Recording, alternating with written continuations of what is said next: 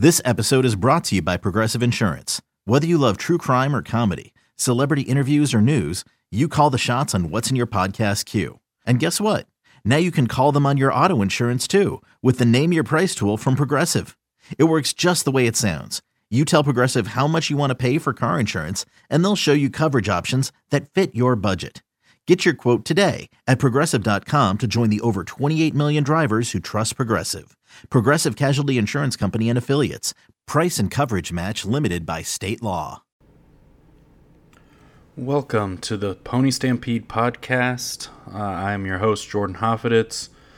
This is a Mustang Monday coming off the loss to TCU over the weekend, 42-34. I think the biggest thing is I saw a little bit of it after the Maryland game, but I think the overreaction scale got some extra work Saturday night and into Sunday and a little bit into today as well. Look, the loss wasn't pretty.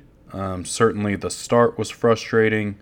The finish was definitely frustrating, but I think it's important for people to kind of keep a little bit of perspective here early in the season. Again, it is week 4, back-to-back games against Power 5 teams, and as much as SMU is making that push to become a Power 5 program, it is not yet, and that does make a big difference when it comes to recruiting and just the overall quality of players you have on your team. That is not to say that the players SMU has are not good. I think they've done a very good job, obviously, in the portal this past year and have shown ability to work the portal in its favor over the past few years. And there have been some good wins in the high school recruiting scene as well. But at the end of the day, being in a Power 5 conference really helps a team recruit. And that's just kind of the way of the world, and that's part of why SMU is trying to take that next step, because I think you give a couple years of this team having and this staff having a Power 5 conference behind it, and to add that to what this program and SMU and Dallas already have to offer, and I think that tips a lot of scales. But let's get to it. The game, obviously the start not pretty. TCU takes the opening drive, 74 yards, and really did not have too much trouble taking it right down the field. It took 5 plays, and one of those plays was a stuffed run, and and one play was a 1-yard pass. So you take the 35-yard run to start the drive. There was a 19-yard run and a 19-yard touchdown, and there you have it. Again, first drives of the game have not been SMU's strong suit. The best one was at Maryland, but even that ended up getting nothing when they went for it on fourth down and didn't get anything. This time it's a nice pass early, and then two plays that go backwards, an incomplete pass, and a punt. Defense settled in, got a stop. Really bright spot, I thought. Nelson Paul, he had a sack and a half on back-to-back plays, teaming up with Elijah Chapman on the second one. Nelson finished with 3 sacks on the day. The team finished with 5. I've got a story up online right now about that and just kind of what that means to this group. Then again, SMU's driving.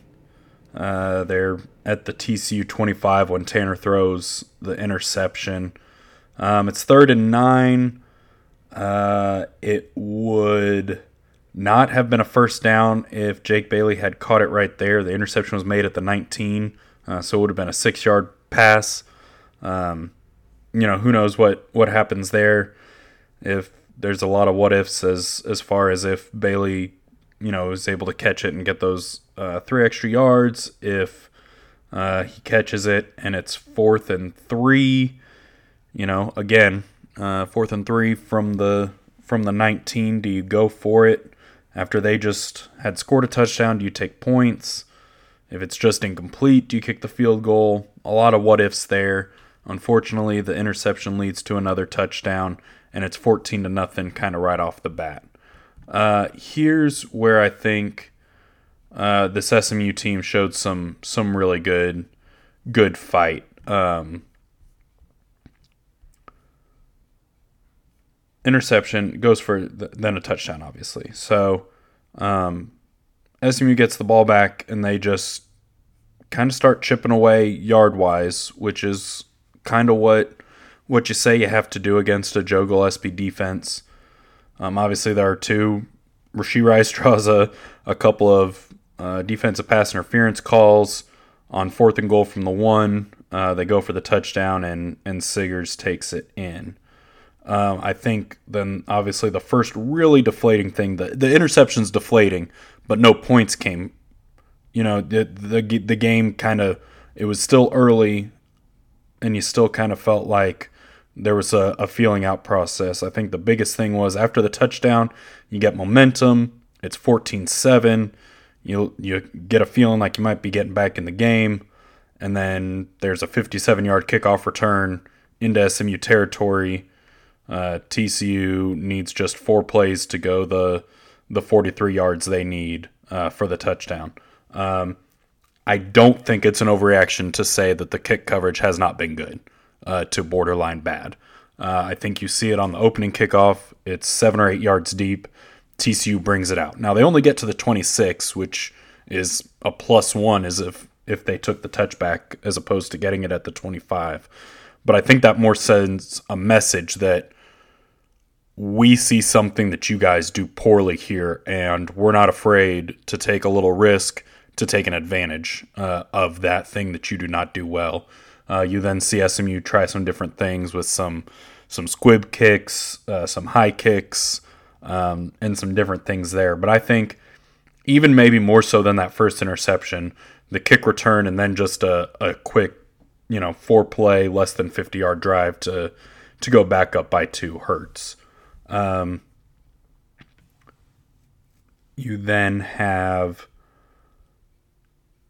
SMU punting, and then you have the 80-yard little flip play. There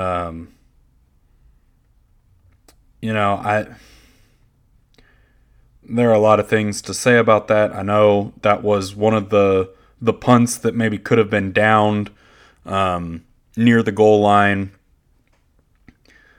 I'm not sure that that's as big of a advantage or momentum swing as anything else. I think anytime you give up a 1-play touchdown drive, I don't care where it started from. That's the bigger issue to me on that. And then you get some fight from SMU to keep themselves in it, be down only 28-14 at halftime. Again, TCU had almost 2 minutes when they got the ball back after the Rashee Rice touchdown that made it 28-14, and they started from the 32. I mean, that's a situation where they could have at least gotten into field goal range or done something, but you get the Jalen Samuel, Paul Nelson sack combo on 3rd and 14. Of course, they end up taking the timeout to just throw the ball away. But that was big to then only be down 2 scores at halftime and kind of recovered a little bit. Again, not a great series offensively coming out of the second half. That's something that if the other team gets the ball first in the game, you've got to find a way. They did defensively in the first half. They scored, and then they got to stop. And then, just not able to do anything with then that first possession of the second half. I will give them a little bit of an asterisk there. I still think that the illegal motion penalty that negated the 10-yard pass play to Trey was crap. I think it was a bad call. And then things just kind of went backwards from there, because that drive was going. You had Trey that had the good run on second down, then have the 20-yard pass on 3rd and 6. But on 2nd and 10, you're able to get a 10-yard pass that should have been your first down. It becomes a 5-yard penalty. Then it's 2nd and 15. You go backwards 3 yards. You throw an incomplete pass, and you're punting. Again, really nice work by the SMU defense. It did not hurt that TCU got a personal foul penalty there in the middle of it. But again, I think that's where you have to give the players and the coaching staff credit, because SMU didn't get those silly after the play doing too much kind of penalties that TCU did pick a couple up. I think the biggest thing that really kind of maybe showed you a lot was then eventually TCU does punt it. It's down at the 2. SMU's down 28-14. It's late-ish in the third quarter, and they're backed up at their own end zone. Trey had a couple nice rushes. He got the ball the first 3 plays and goes 22 yards with it. That gets you, out of the shadow. There was the nice 30-yard pass to Mucci. And then ultimately on 4th and 10, you get the 45-yard pass to Bailey that almost gets in. Trey stuffs it up the middle, and it's a ball game from there. And then it's just back and forth. Got the stop immediately, and then it was Tanner's second interception that hurt there. I mean, you're in a position, and granted, yes, you're still in your own side of the field, but you're coming off a big pass play again, a 3rd and 11 conversion on a 17-yard pass to Jake Bailey, who just had a monster game, and then it goes away pretty quick in a hurry. Mucci slips in post game. Coach Lashley talked about Mucci making a move to go behind the defender. And then when he kind of saw the ball, that's when he tried to redirect and slipped.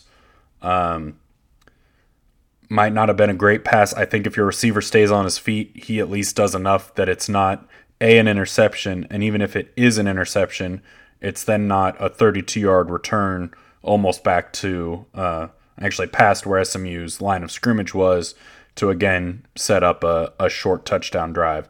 That really hurt. Not just the interception, but then the return, and just TCU being able to flip that on SMU and get back ahead by 2 scores.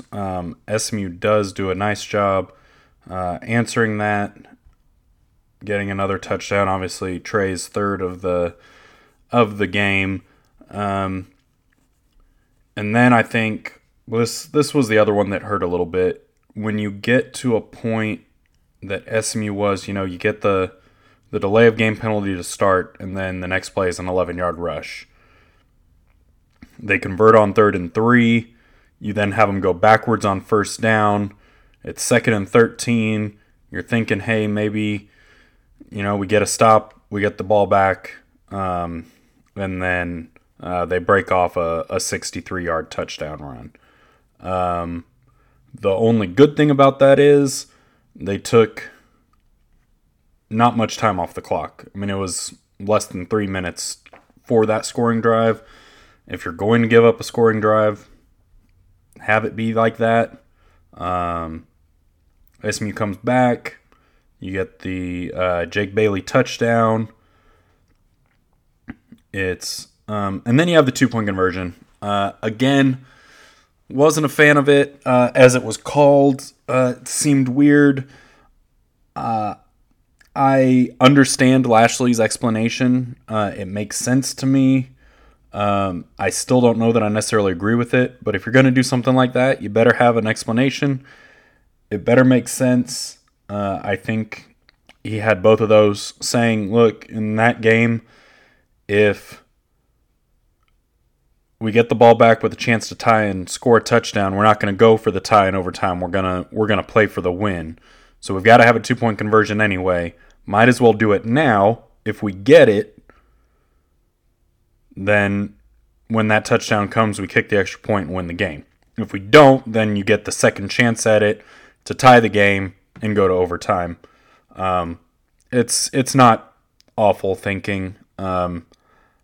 It's an interesting choice. You can agree or disagree with it on either side of that, and I think there's probably plenty of that to go around. I certainly got 2 or 3 text messages about why in the world are they doing it. I didn't have a good answer for them then. I had a slightly better one after Lashley's press conference, which I think you can swallow. But man, the ending was tough. You know, coming off that touchdown, there's barely over a minute. You felt like if SMU could just get the ball back, you know, the offense had kind of been clicking. The Mordecai Bailey connection was doing a lot of good. They had gotten Corrales involved. You know, they were kind of doing some things. This offense is built for big plays, so you felt like if they could get the ball back in a 1-score game, backs against the wall, that they might be able to claw their way out. Defense does what you need them to do. Stop after 1 yard, stop after 3 yards, timeouts after both. And then, man, TCU just hands it on a platter with trying that little inside toss. I'm still not entirely sure what happened there. I think the receiver maybe got there early, or it slipped on Max. I'm not really sure, but either way, ball hit the turf and ended up being an incomplete pass. Saved SMU its last time out. They're punting with 40 seconds left is when SMU would have gotten the ball when the ball was down with 42 seconds left. 42 seconds in a timeout in college football is a lot, especially for an offense that plays fast. Unfortunately, you have the leaping personal foul penalty, and the offense never gets back on the field. I am going to get into some of your guys' reaction to this, my reaction to it, and a very, very brief look at UCF when we return. This is the Pony Stampede Podcast. We'll be right back. Hey, it's Kaylee Cuoco for Priceline. Ready to go to your happy place for a happy price? Well, why didn't you say so? Just download the Priceline app right now and save up to 60% on hotels. So whether it's Cousin Kevin's Kazoo Concert in Kansas City, go Kevin, or Becky's Bachelorette Bash in Bermuda, you never have to miss a trip ever again. So download the Priceline app today. Your savings are waiting. Go to your happy place for a happy price. Go to your happy price, Priceline. The wait is over. The Chi returns with new episodes on Paramount+. What brings you to the Chi? Opportunity. Everybody get down! Walk right up to the side. A new reign is coming to the South Side. Never should have sent a boy to do a woman's job. The Chi. New episodes now streaming. Visit ParamountPlus.com/The Chi to get a 50% discount off the Paramount Plus with the Showtime annual plan. Offer ends July 14th. The subscription auto-renews. Restrictions apply. Welcome back to the Pony Stampede Podcast. Again, I am your host, Jordan Hofditz. This is a Mustang Monday where we're kind of recapping the TCU game, getting into some overreactions, and a brief look at UCF. Let's look at overreaction number 1. The special teams are terrible. I'm just gonna... the biggest thing I'm fighting on this is lumping all of special teams together. Colin Rogers has been very, very good as a true freshman, kicking extra points and field goals. And I always butcher his name, so I'm sorry to Ryan, but Buchevsky has been a solid punter. He gives you some hang time. He certainly gives you distance. He gives you a chance to down those punts inside the 20. I know that really didn't happen. There was one that I think SMU really had a shot to. The other one I'm not so sure. And he still had, of the 4 punts, one of them was down inside the 20. So I think you kind of have to take that. But kickoff coverage has been bad. Hall, it seemed like the UNT game, he was just blasting them through the end zone. I was on the field for some of that game, especially at the beginning and at the end. I don't remember the wind being a major factor in it. I could be wrong. That was a few weeks ago. There's been a lot of football and craziness since then. But since as it's gone, it seems like teams are picking up that the SMU coverage might not be great. So even when he does kick it, kickoffs that go anywhere from 5 to 10 yards deep in the end zone really shouldn't be returned, especially with getting the ball at the 25 these days. So the fact that teams are returning that signals that they've seen something. When they did it on the first one, they only got that net one, but obviously then had the really big return that set up a very short field to go back up 21-7. So I'll give that, but I don't know. And I don't think punt coverage has been bad either. There haven't really been many returns. I feel like it's mostly been fair catches or the ball being downed or the couple touchbacks. But I don't remember seeing anybody break one off of a punt on this group. So I'm not ready to throw all the special teams under the bus. I do think there needs to be, whether it's a personnel shift, whether it's a different approach, there has to be something on kickoff coverage, because if teams continue to see this, they will continue to take advantage of it. And even if, like in this game, even if it only gives them one time with a really short field and they score a touchdown off of that, that's one touchdown that maybe you didn't have to give up, but you did because of kickoff coverage. So I'm starting with that one because I certainly see where some of it's coming from. Not ready to throw them all under the bus just yet. Second is putting Preston Stone in for Tanner Mordecai. Look, now that the season started, our access is ridiculously limited. It's 20 minutes at the start of 2 practices, and there's not a whole lot that goes on during those 20 minutes to really see or find out or know too much. I will say there seemed to be a little bit of a gap in the spring between Tanner and Preston. That gap got pretty significant in mine and a lot of our eyes that were watching it in fall camp. And look, at the end of the day, coaches want to win. I'm sure the relationship between all of them is good, coaches, players, all of that. But look, if Preston Stone could win either one of these last 2 football games, in the coach's eyes, Preston Stone is in the game to win these football games. It's not NFL where you've got an owner or GM saying, no, we're paying this guy $14 million, we're paying this guy $2 million to be his backup, we're playing the starter. I know they're NIL deals now, but that's just not the case. I don't think that was really ever a possibility. I think the fact that Tanner took a really hard hit, was out for a play, and then was right back in says something. I think Lashley talking about how hard of a hit that was that Mordecai took and how much he really felt it in the post game, and we still didn't see Preston, I think says a lot. I don't know if it's protecting Preston to not put him in bad situations.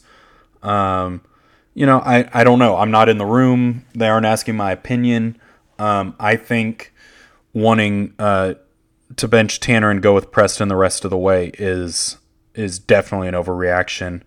And a couple of you said not even necessarily that, but just give them a series, see if there's a change-up that can do something there. Again, I can see at times where that can work and that can be effective. I'm not sure against TCU's defense or even Maryland's defense last week. Those are really the times to do it, just based on who you're playing there. Overreaction number 3 that I might be spearheading a little bit is worries about the run game. I know TCU's defense is not easy to run against.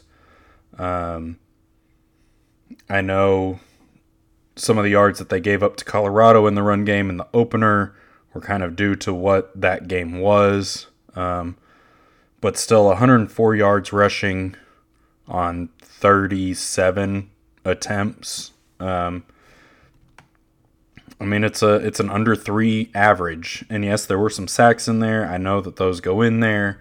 But even when you talk about your individual runners, I'm not saying they aren't running hard. I just, there's a disconnect somewhere in who's running the ball, the run blocking, and the play calling. And something kind of has to be found there. I've really liked what I've seen from Velton Gardner. I think he and Trey Siggers are your 1-2 right now. We'll have to see this week. I don't remember seeing TJ McDaniel on the field at all this past week. He certainly didn't get on the stat sheet. And Kamar Wheaton still just isn't quite there. I know that's frustrating. I know, when you get a guy like that, kind of like how a lot of you feel with Preston Stone. You get a guy like that and you want to see what he can do out there. You want to turn him loose. You want to get those results right away. I think you've got to be a little patient with both of them, especially when there are more than capable guys ahead of them right now who are in better positions to make things happen to win. That being said, in order to win, you have to be able to run the ball for more than 104 yards at a better than 2.8 yard average. And that's just the way it is. And unfortunately, that's been a little bit of a question mark. Velton averages, 4.3 yards a carry. Trey gets at 3.2. Against a Joe Gillespie defense, that's not bad. But still, there just has to be a little something more in the run game. And whether that's, really defining, here's our 1, here's our 2, which maybe they did this last week with Trey having 19 carries, Velton having 9, Kamar having 2. Nothing from TJ and nothing from Levine. I think that's an establishment in the right direction as far as they're concerned of having a 1-2 punch there. If TJ is if he was held out because he wasn't healthy, obviously him being healthy and getting into the game is a wrinkle that we'll see and will maybe, test the coaches to fight, for that fight between those three to find out the top 2 and really the top 1. I think it'd be interesting to see if Velton at some point overtakes Trey for getting the lion's share of the carries at some point. I think he's proven he can handle it. He's obviously a veteran guy that has played against Power 5 defenses in his career, so that might give him an advantage there. And we'll see, And ultimately, the biggest overreaction I've seen is that the results from the last 2 weeks mean that this is a good enough football team that's going to get some mediocre results. Woulda, shoulda, coulda, moral victories, 1 possession losses don't count for anything. No, look, moral victories, nobody's playing for moral victories in college football. and certainly not this program anymore. There was a time when SMU would take moral victories left and right. We're past that now. At the same time, losing by one possession at Maryland, losing to them by the same score that they then went to Michigan and lost by. There were quite a few people talking about how the 17-point spread for them against Michigan was way too low and there's no way they'd even cover that. Well, maybe Maryland is a good football team. Maybe Maryland isn't the elite of the Big Ten, but maybe they're a good football team with good players. They're not going to win the Big Ten because there are the elite teams in that conference, named Michigan and Ohio State mostly. But they're going to finish, in the top half of the conference, I feel like. They're going to be in that top part of the middle pack. That's a good football team. The Big 12 is a mess, I think, as demonstrated last week with Texas losing to Tech, Oklahoma losing to Kansas State. Who knows what's going to happen any given day in that conference. But again, as much as we might not like to admit it as SMU people, that's not a bad TCU football team. They've got good players. And again, the 2-point conversion attempt skews it a little bit. But that was a 1-touchdown game. And if this was a bad football team with bad coaches, when the score became 28-7, it all would have snowballed out of control. The score would have ended up being 60-something to 14. SMU would have been flagged for unsportsmanlike conduct penalties left and right for being emotional and playing past the whistle and things like that. And that just didn't happen. And I think that says a lot about this group, both in uniforms and in headsets, that it didn't get out of control, that SMU fought to get right back into the game and fought till the end and pretty much gave themselves a chance at the end. They did also take that chance away from themselves. But I don't, those two games aren't going to define the season. They certainly don't have anything to do with what this team can do in conference play.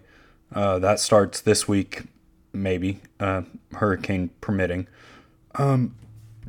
I think everybody just kind of needs to take a step back and take a moment. I mean, I think there were two Lashley quotes from the end of the press conference that I thought stood out. One was, "We said at the beginning of the year that we have 50 new players on this team, and for them to play as hard and as well together as they do is a big deal. We've just got to continue to get better and play better. Playing hard, playing physical, and playing together gives you a chance. We've had chances. We've got to play better to finish some of those games against really good teams, which pretty much every game the rest of the way is like that. We've got to pick ourselves up as we get ready for conference play."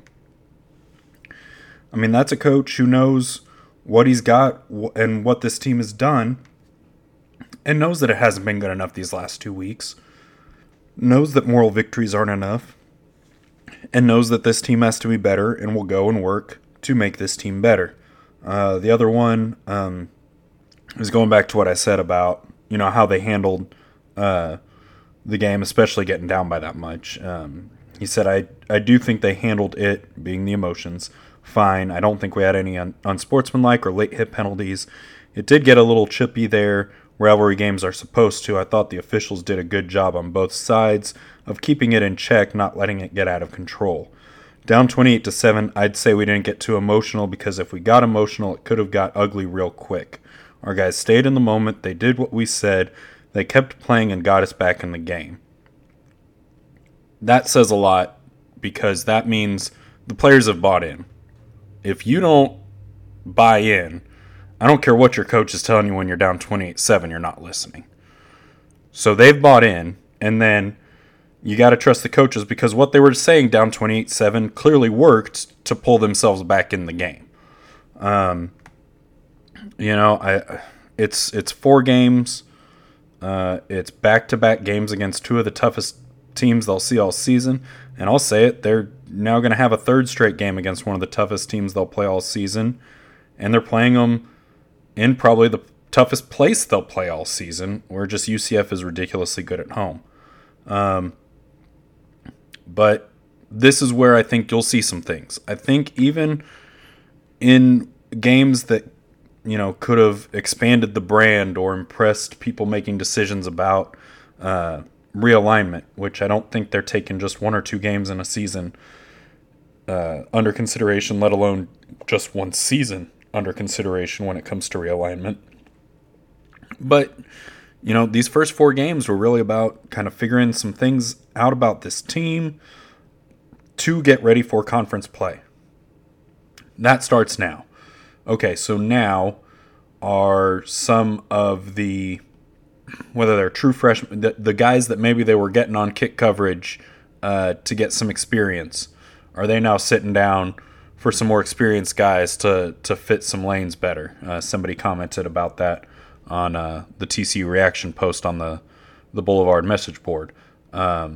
You'll see those kinds of things start happening now, where guys who are maybe getting some playing time to either just get experience and then red shirt, or whatever they were doing, if it wasn't working, they're not going to stick with it now. They're going to go with something that they think will work better, because this is conference play. This team has talked since before spring about winning a conference championship. I know in my time as an SMU student covering this team for the student newspaper, there certainly were no talks about winning a conference championship then. I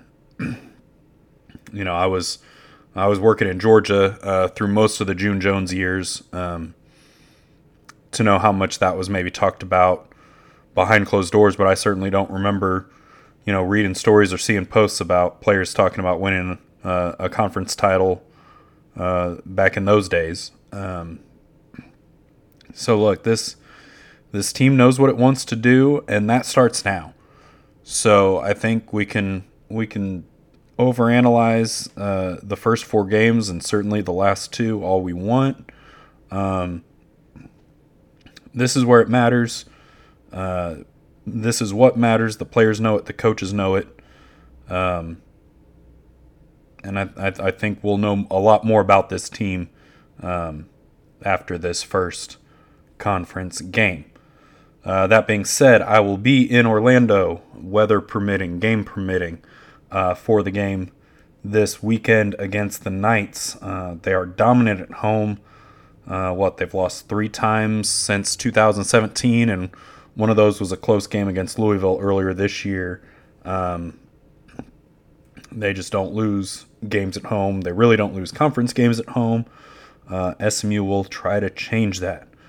I've got, like I said earlier in the podcast, got a story about Jake Bailey's massively breakout performance this past weekend, and just kind of what he can mean to this offense moving forward. Have a story about the defense finally getting some, not just pressure to the quarterback, but getting the quarterback down to the ground and picking up some sacks. And then, as always, we meet with the coordinators on Tuesday mornings. Usually get a player or 2 there. And then Coach Lashley talks and usually get a player on Wednesday. And I will have stories and or quotes from those days. I'll also have a preview up. I'll reach out to the UCF 24/7 side and see what we can maybe jointly do or help each other out with leading up to this one. I expect things to be a little more civil with that group, more like the Maryland group than the TCU group this past week, and we'll go from there. I should give you another little podcast here midweek. And then hopefully one before the game. Obviously, travel and weather and the game actually happening will dictate a lot of the stuff for the rest of the week. But keep it on ponystampede.com. Keep up with the message boards. Keep up with the story posts. I will also have a non-football story coming this week, but it's got an interesting angle. I think it'll be a pretty good read. So stick here, like, subscribe, make sure you get the podcast sent to you when they drop. Make sure your Pony Stampede 24/7 subscription is up to date because you don't want to miss any of the VIP stories or VIP conversations. And as always, go Mustangs.